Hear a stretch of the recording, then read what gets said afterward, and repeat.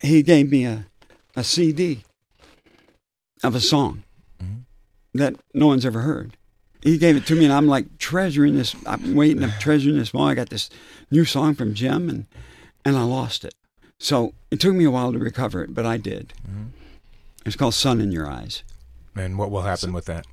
Oh, I'm going to record it. For this next new yes, project? 13 Roads to Bat, yeah. And is he writing more for this album? No, he's not. So do you how much do you have? How many songs do you have? We're going to do we're going to do the song that he wanted me to do all along, but it was tied up with the musical. And Michael Cole didn't know me. Now he knows me. So if he'd have known me, I would have been able to do the song. But it's called What Part of My Body Hurts the Most.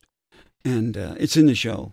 And the arrangement on it last night was so much better than it was in London. I mean, they hammered it last night.